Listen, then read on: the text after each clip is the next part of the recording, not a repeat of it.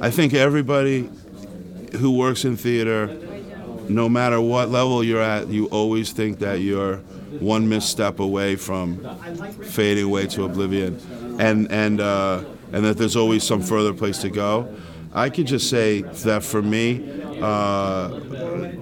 in like 2000, we did a production of my play Jesus Hopped the A Train, a small theater, center stage, 70 seats, and I wasn't successful then, but I took my dad to see it, and my dad was from Egypt, and he's always wanted me to be a doctor or a lawyer or anything but this, and he was supportive of me, loved me, but he just didn't understand it.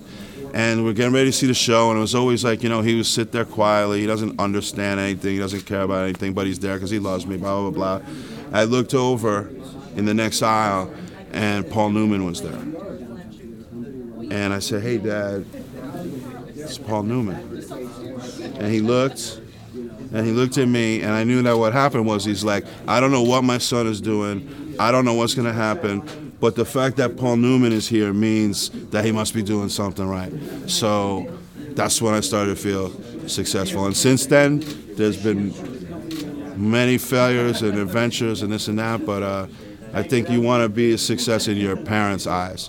And my mother, I was a success when I was 2, so that's probably part of my problem. But for my dad, that's a moment that I'm glad that we had.